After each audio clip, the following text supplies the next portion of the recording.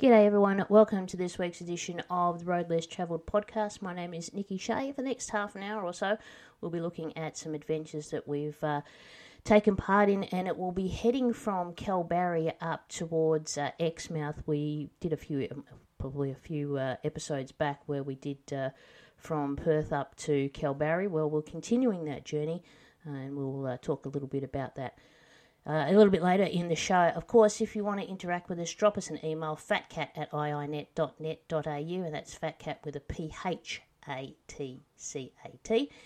You can check out all the episodes of the Road Less Travel podcast as well as Fat Cat Media by heading to our website, fatcatmedia.com.au, and again, that is fatcat with a PH, just like to be different.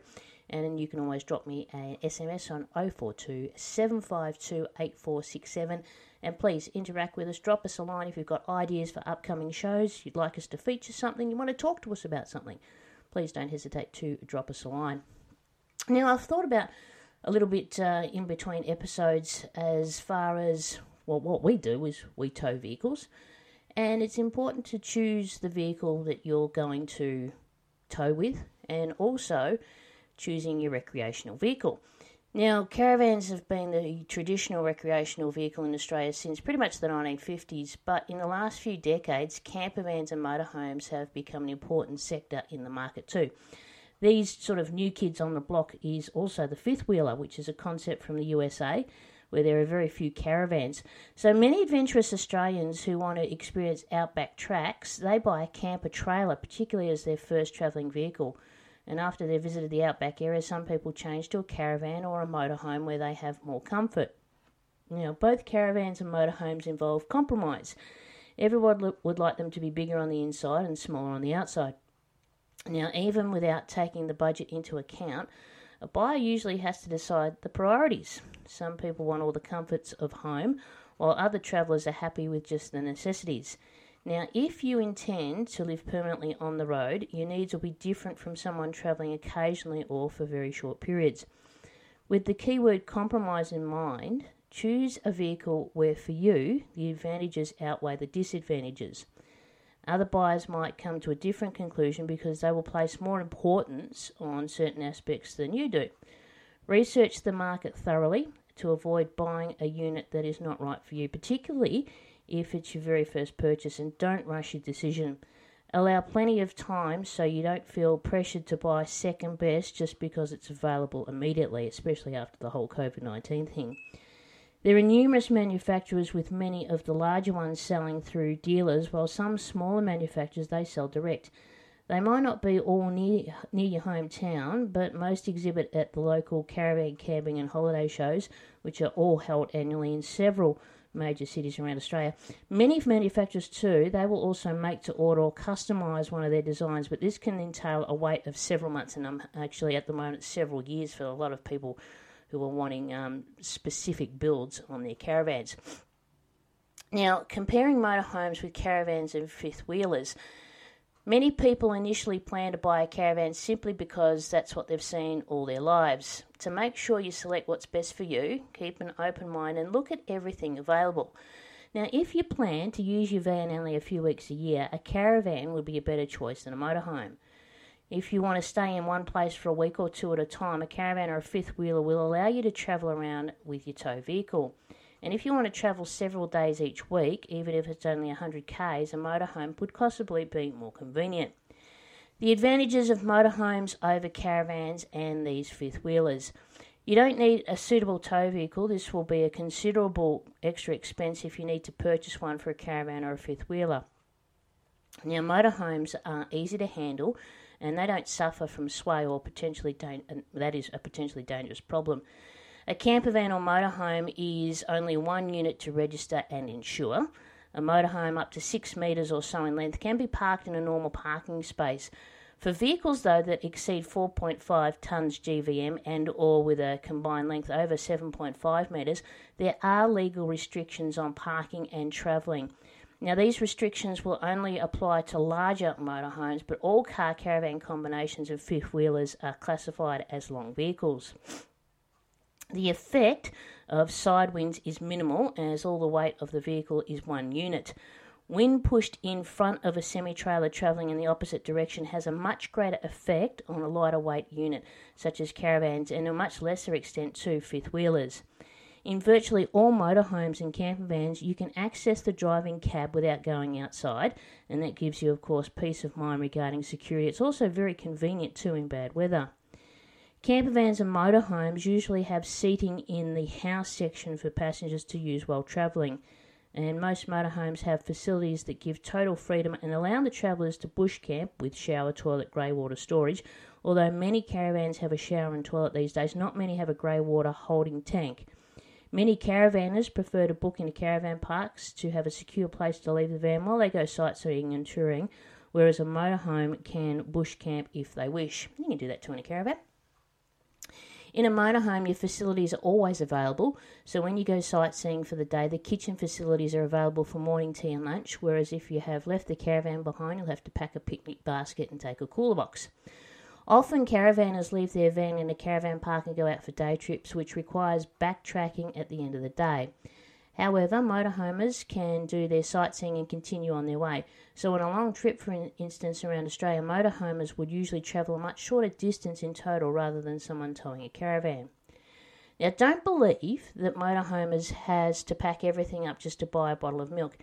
In our years of travelling in a motorhome, there's only been a few occasions where a separate car would have been useful. However, with our sort of style of travelling is to travel on, and we rarely stay in one place for more than a couple of days. We do our shopping during the day when we drive through a town.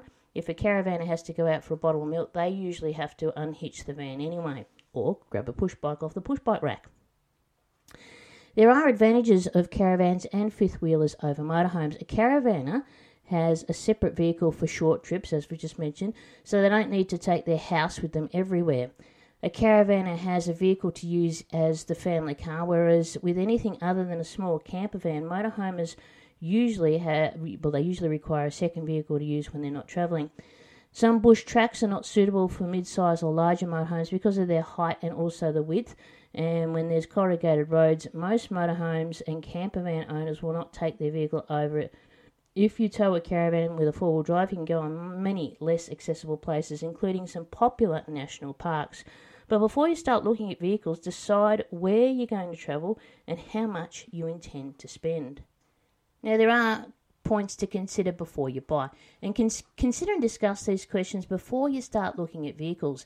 Even if you want to buy a second-hand unit, it's still worth looking at new ones to see what's available and help you sort of work out what you want. We did copious amounts of probably years and years of research before we kind of knew what was on our wish list and what was on our necessities list. Look at what is your budget. It's the most important factor to consider. And if you intend to keep the vehicle for several years, do you plan to sell it after you've done a couple of trips? And when will you be travelling? Will you be travelling in cool or cold weather or summer as well? You need to check out the insulation. And do you want an inbuilt shower and toilet, or do you intend to rely on facilities in caravan parks? If you want the freedom to bush camp, shower and toilet facilities are, of course, very desirable. And often when people start travelling, they assume they'll always stay in caravan parks. Later on, though, some people regret not having a more self-contained vehicle that gives them that freedom to choose, as well as saving a considerable amount of money on overnight camping fees.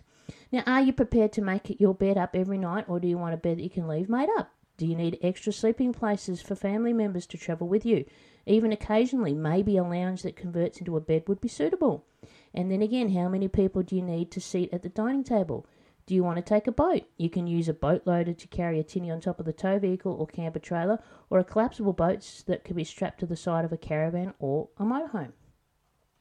So here's what to consider when you're looking. Accommodation area. The accommodation area of caravans and motorhomes have a lot in common, so check out these sort of aspects. Have a look at this. Look at the general spaciousness of the interior. If you are particularly tall, is there sufficient headroom? Can you live and move around in the house, in inverted commas? If there's a bathroom, is it large enough for you to shower, and is there sufficient headroom? And more often than less, head height in the bathroom because the floor is raised to allow the space for drainage pipes underneath. Speaking of the bathroom, if it has a small shower bath, make sure you can step in and out of the shower because the side is approximately knee height. These baths are handy to bathe a small child or rather difficult for an adult to use. Is there a curtain or a door to prevent the toilet getting wet when you use the shower? Then there's the type of toilet. The most common is a built-in unit with a cassette that's removed for emptying. Smaller vehicles have a portable toilet similar to a cassette toilet but not built in. There's a vacuum marine-style toilet, flush either to a cassette or a holding tank. And then there's flush toilets that empty into a black water holding tank. We've used portable toilets, cassettes, and also a flush toilet with a black water tank, and find that the cassette toilet is the most convenient. Other things to consider. Make sure that the bed is wide and long enough for you. If you need a particularly long bed, you may be able to fit an extending section. That's what we've done with ours. Also check that the bed is comfortable. A foam mattress on a solid base is comfortable. It might be somewhat hard though, but you can make it softer by adding a mattress overlay. The foam egg carton style overlay is also very effective. Check out the floor covering. Vinyl flooring is a much more practical aspect than carpet. It's easy to add a couple of mats that can be washed or replaced as necessary. And check that there's enough storage, working spaces, power points and lights for your particular needs. Do you need space for a computer or a hobby craft equipment area? If you want to take bulky items such as golf clubs or fishing rods, where will you store them? And is there a house battery to run 12-volt lighting when it's not plugged into 240-volt power? Another thing to consider is windows and ventilation. Windows can be either glass or acrylic. The polycarbonate windows weigh less and do not break as easily as glass. However, they scratch pretty easy even when you clean them. Check that the windows are placed where you would like them and that they're large enough. There are 3 different types of windows: the louvers, the sliding and the wind out or the push out ones. The louvers are effective in allowing good ventilation and rain does not enter unless it's wind driven. Wind out windows provide good rain protection and a reasonable ventilation, but large windows of this sort of style bring security problems because they provide a point of access. Dometic wind-out windows are double glazed for insulation, both heat and sound, and come with a pull-down fly screen made out of white mesh. With a sliding window, less than 50% of the window is available for ventilation and rain can easily enter. All these things to consider. And it's really important to consider all of these options, such as air conditioning. Do you want air conditioning in the accommodation area? You can only use it when it's hooked up to 240-volt power or when using a generator that's large enough for the purpose. Roof hatches. Is it a large opening roof hatch? The Four Seasons hatch provides excellent ventilation when fully open, and flap-style hatches and roof vents as well are worth considering. The kitchen. Is there a microwave? Is it installed in a convenient height? Is it easy to have an accident with hot food if the microwave is too high? But if it's too low, can it be inconvenient too? And is there enough working space for food prep and enough storage space? How many gas burners does the stove have? Do you plan on bush camping without a generator? How about an electric fry pan? Can you use that in there? Isn't enough room? Do you need an oven or a grill? And what type is the fridge? All of the electric or 3-way? And is it large enough? That's always a problem. Is your fridge large enough? So what next? Well, when you've narrowed down the options down to a short list, spend plenty of time sitting in each and move about as you would when living in it. Consider how you'd live in this confined space for a period of time. Although in good weather you will probably spend a lot of time outdoors, you will most likely spend your evening inside. If you can't find a unit that exactly fits all your requirements, consider having a caravan or motorhome customised. Now, many companies are happy to do this and will work with you to achieve the best result. Usually a smaller manufacturer will find it easier to accommodate changes, as a large manufacturer might find it uneconomical to interrupt their production line. So before purchasing a caravan or camper trailer, make sure you consider the following options. They are so important. The tow vehicle, the weight of it as well. Important to make sure, and we've spoken that in another episode, to make sure that you have the correct vehicle that's going to be able to tow it. And it's important to make sure too that you have the correct driver's license, that you maintain and are aware of the driving speed limits, how well the weight is distributed evenly over the van or the camper trailer for towing. Again, if it has a shower and toilet, the 12-volt system, you need to consider the gas cylinders, tandem axles, all kinds of things that you really need to put into perspective. And as I said, get yourself a wish list, get out with hubby or get out with the wife and have a look and start looking at what options are available for your budget and for your requirements. And it makes, if you do the research now, and it doesn't matter if it takes you months or years, you will eventually find whether or not you want one that's got a double bed, or if you want a queen size bed, or if you want 2 single beds or bunk beds or whatever. These are all the options that you need to consider when looking at purchasing either a caravan, a motorhome, or a fifth wheel, whatever it is. Make sure that you do the research.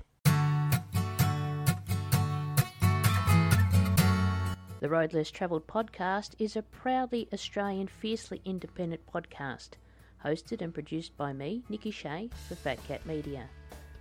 We receive no corporate payments, which means we rely on self-sufficient financial support. If you can and are able to, we would love you to support us via Patreon. Listen to the Road Less Travelled podcast on Google Podcasts, Spotify, Apple Podcasts and iHeartRadio. So this week, as I mentioned in the introduction to this week's episode of the Road Less Travelled podcast, I thought we'd take the journey from Kalbarri and head north towards Exmouth. And just to recap, if you've never been around that part of Western Australia, Perth to Exmouth road trip, I guess we'll start there for those people that haven't done that before. West Australia is the self-declared road trip state, and one of the best road trips in WA is the drive along the gorgeous Coral Coast. Now, from the lunar-like pinnacles to the wide spaces of WA's outback and the glistening sort of turquoise waters of the Ningaloo Reef, this awesome road trip from Perth to Exmouth, well, it packs a bit of a punch.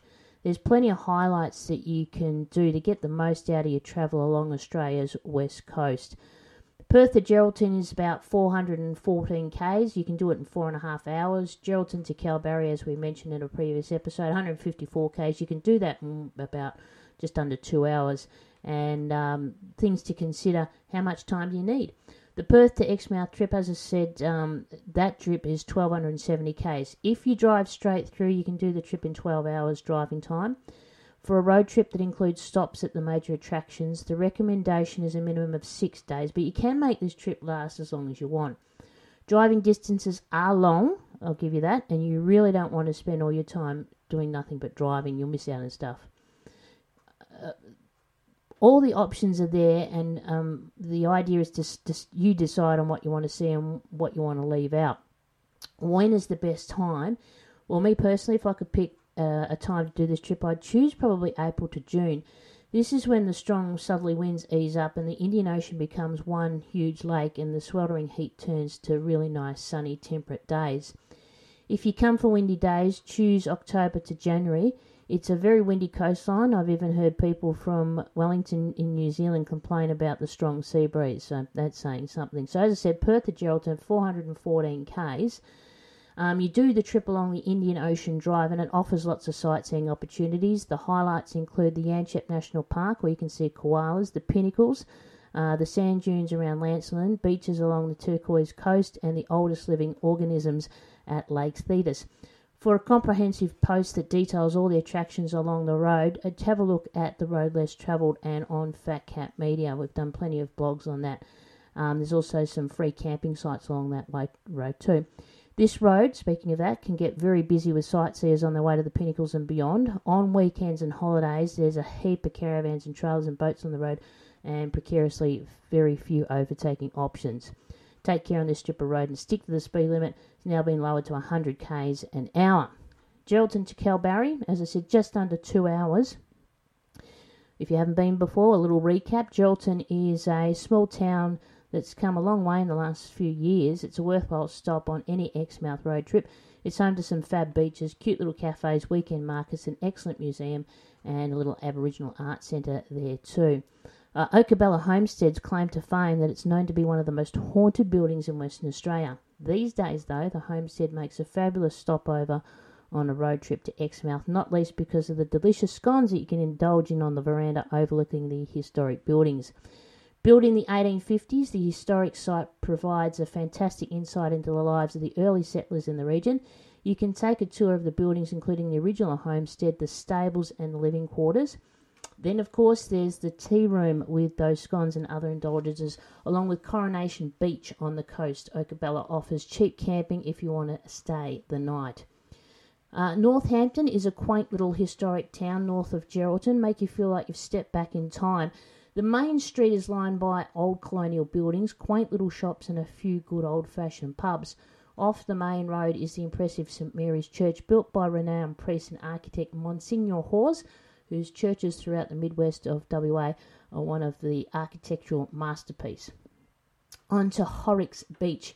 To most people's surprise, Horrocks Beach won the accolade as the best mainland beach in Australia back in 2017. Take a trip to this little coastal community. Decide for yourself if it is indeed the prettiest beach in WA. It's an 18-kilometre drive from the Kalbarri Road to get to Horrocks. However, there's now a new road heading out towards Port Gregory, which makes for a nice coastal drive and lessens that extra Ks on the road. The Principality of Hutt River, located before Port Gregory, Hutt River Province is one of WA's oddities. It's a micronation, succeeded from Australia in 1970 to become its own independent nation. If you have spare time on your drive to Exmouth, then a visit to Hutt River is, well, it's a unique experience. You can take a visit to the Principality to meet the King and get your passport stamped. For more on this micronation, including history and full details, have a look at the Principality of Hutt River, Hutt. For Instagram-worthy pictures, make a beeline for the Pink Lake on the Hutt Lagoon near Port Gregory. The lake constantly changes colour and the intensity will depend on the time of day and the cloud coverage. Kalbarri, one of my favourite places. The scenery changes drastically the closer you get to Kalbarri, and the red plunging coastal cliffs are truly breathtaking. Take a stop before you get into town for some absolutely spectacular coastal scenery. Keep an eye out for the migrating humpback whales in autumn and spring. Kalbarri is a thriving coastal town. It's got lots of land and water-based activities. The star attraction is the National Park and the Gorges, and my favourite things there just to watch the surfers at Jake's Point. Fantastic seafood dinner, but to go out and just enjoy that national park and plenty of bush walks, and the views along the Gorges are absolutely sensational, absolutely stunning, love it. From Kalbarri, you move to Monkey Mia, which is about a 4.5 hour drive in the car, about 400 kilometres. I've heard lots of different opinions about making the trip to Denham or Monkey Mia on a Perth to Exmouth road trip. The main consideration, though, is that from the Northwest Coastal Highway, it's a 129 kilometre drive to get to Denham, and the road seems to stretch on forever. It does. In short, I'll give you the heads up, it's not a quick detour. Depending on how much time you have on your Exmouth road trip, you may want to make it, or you may not want to choose this option and drive to Carnarvon instead. My advice, though, folks, if you're planning to go to Monkey Mia for one night only, my recommendation is not to go, because it's a long way in and you have to take that exact way back out again the next day. Allow yourself 2 to 3 days if you've got a few extra days. The Shark Bay Heritage Area is a nature's paradise that's worthy of exploring. The highlight, unbelievable. The Billabong Roadhouse, for example, petrol stations, now they begin to get pretty sparse from here onwards, and it's well worth stopping for fuel when you have the chance. We always stop at the Billabong. Usually has the cheapest fuel, and the inside of the Roadhouse is worth a look for all the photos and memorabilia. And the Billabong Roadhouse also offers free camping if you need a place to rest. Shell Beach is made up of exactly that. Millions and millions and millions of tiny white shells stretching along the beach for an incredible 70 kilometres. Now, Shell Beach is located on the Denham-Hamlin Road, 45 kilometres before Denham. Now, imagine seeing the first life on Earth. Sounds incredible, but that's what the thrombolites and the stromatolites are. They're the earliest organisms on Earth that are responsible for the oxygen we have on Earth. And Hamlin Pool is only, I think it's one of the only sites in the world where these incredible organisms still exist. And check them out at Hamlin Pool. On to Denham. It's a little coastal community located on the bay of the Shark Bay World Heritage Area. It's a good base for exploring the rest of the area and only a short drive from Monkey Mia. The main advantage of staying at Denham is that it's got all the amenities, including supermarkets and a good selection of caravan parks too. Monkey Mia, well, what can I say about it? It's synonymous with dolphins who regularly come to feed in the sheltered waters here. Some people come away disappointed with the dolphin experience. Now, I'll let you know, it has become a tourist hub and feeding sessions are strictly regulated. So folks, at best you can expect to feed the dolphin, a fish along with many, many other people. It is though a nice way to come close to dolphins and see them up close in the clear waters. But if you're looking for like a David Attenborough experience, it's not going to happen. While most people only come for the dolphins, Monkey Mia has plenty of other things going for it. This area is WA's first World Heritage listing due to its incredible wilderness and the diversity of the marine life there. This area too has one of the world's largest populations of dugongs and turtles. Shark Bay to Carnarvon. That is 325 kilometres, about, I reckon, 3.5 hours you can get it done. And from Shark Bay to Carnarvon, it's back along the same road on the Northwest Coastal Highway and on to Carnarvon. It's pretty much the desert starts to meet the sea. Shark Bay World Heritage Area is straight line. It's just a straight line road. You can, however, drive along the highway, and the idea of the riverfront retreat seems unlikely, but that's exactly what Wirral is. This is an awesome working station that offers a real outback experience. Wirral offers true outback hospitality. It's one of the best overnight spots on the road trip to Exmouth. There are camping sites along the riverbanks, which, depending on the rainfall, this might be dry or flowing, camp oven dinners, and amazing natural hot bore baths. On to Carnarvon. It's known as Western Australia's food bowl, and it produces the majority of fresh fruit and vegetables for the state of WA. This means that it's a pretty good place to stock up on fruit and veg. The best way to do this is along the Gascoyne Food Trail. The trail takes you past all the best plantations where you can buy direct from the growers. Another good reason to stop in Carnarvon is for a visit to the Space Museum, where you can dress up as an astronaut. It's also the best place to hit the supermarket and stock up on supplies before you go further north. Carnarvon to Exmouth, just under 4 hours, about 363 kilometres. You'll find blowholes and the road to the Red Bluff and Narraloo. Once past Carnarvon, the road continues north. There's an option to take a trip to the blowholes and the strip of coastline from Quobba Station to the Red Bluff and Narraloo Station. The Carnarvon blowholes are a natural phenomenon and shoot water through cracks in the granite rocks, making a massive roar in the process. They are particularly impressive on days with big swell. These blowholes are located 75 kilometres from Carnarvon, and again, it's not a quick detour. If you have the time, there are some excellent camping options at Quobba Station and further along the track to Narraloo. Located 237 kilometres from Carnarvon, Coral Bay. It's a small seaside town located along the Ningaloo Reef. Snorkelling and diving are absolutely amazing here. You can literally access the reef from the beach in no time. No boats required, just walk out there and start snorkelling. It's a fantastic place to chill and relax for a few days. There are 2 caravan parks in Coral Bay. Both get very, very busy during the holiday times. And it's great fishing there at Coral Bay. Bullara Station is located between Coral Bay and Exmouth. It is a working outback station and an awesome spot to experience true outback hospitality. It's open between April and October and has affordable bush-style camping sites with communal campfires, barbecues and seasonal activities. The termite mounds. Well, let me tell you this. Once on the road from Coral Bay to Exmouth, these incredible structures start popping up across the landscape. Created by tiny termites, these little fortress structures are like medieval fortresses with kings and queens and soldier termites doing all the hard slogs. Take a stop on the road to Exmouth, where you can take a close look and read more about these little creatures behind these mounds. Exmouth is the gateway to Cape Range National Park and much of the sensational Ningaloo Reef. It's a top town, and it is an absolutely bang-up place to use as a base to explore the surrounding area and offers plenty of conveniences. My favourite thing is the emus, who frequently just see randomly leisurely strolling up and down the main road. The highlight, of course, of any road trip to Exmouth is swimming with whale sharks. Whale shark tours operate from Exmouth from April to October. And there you have it, all the details for a fantastic drive from Perth to Exmouth.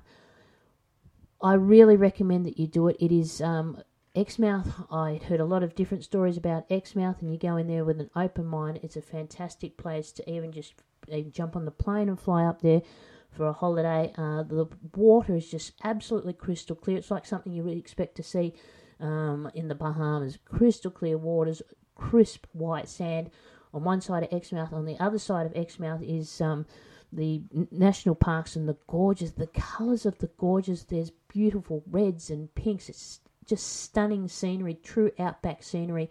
And that, of course, is the Cape Range National Park. Do yourself a favour.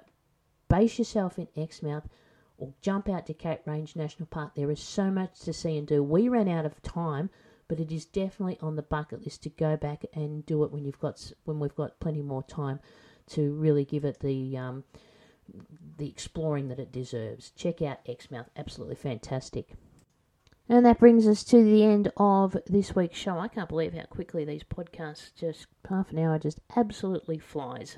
And I hope you are enjoying it. If you're listening to us in the car, maybe you're on your own little road trip and you've decided to download all the Road Less Travel podcasts. I hope you're enjoying them. And if you've got some information that, again, you want to drop us a line and interact with the show, please do so by dropping us an email, fatcat@iinet.net.au, or drop me an SMS or give me a call on 042 752 8467. My name is Nikki Shea. You've been listening to the Road Less Travel podcast, and I hope to catch you somewhere out there on the Road Less Travelled. See you next week. Bye for now. Thanks for listening. This has been the Road Less Travelled, a podcast about travelling and camping on the road. Written and hosted by me, Nikki Shea, produced by Fat Cat Media. If you have enjoyed this podcast, we'd love you to leave a 5-star rating on whatever platform you're listening on. Even better, please leave a review. Any comments or questions, please email fatcat@iinet.net.au. And to be notified on the new episodes, make sure you subscribe to the podcast feed. We'll be back with a new episode next week.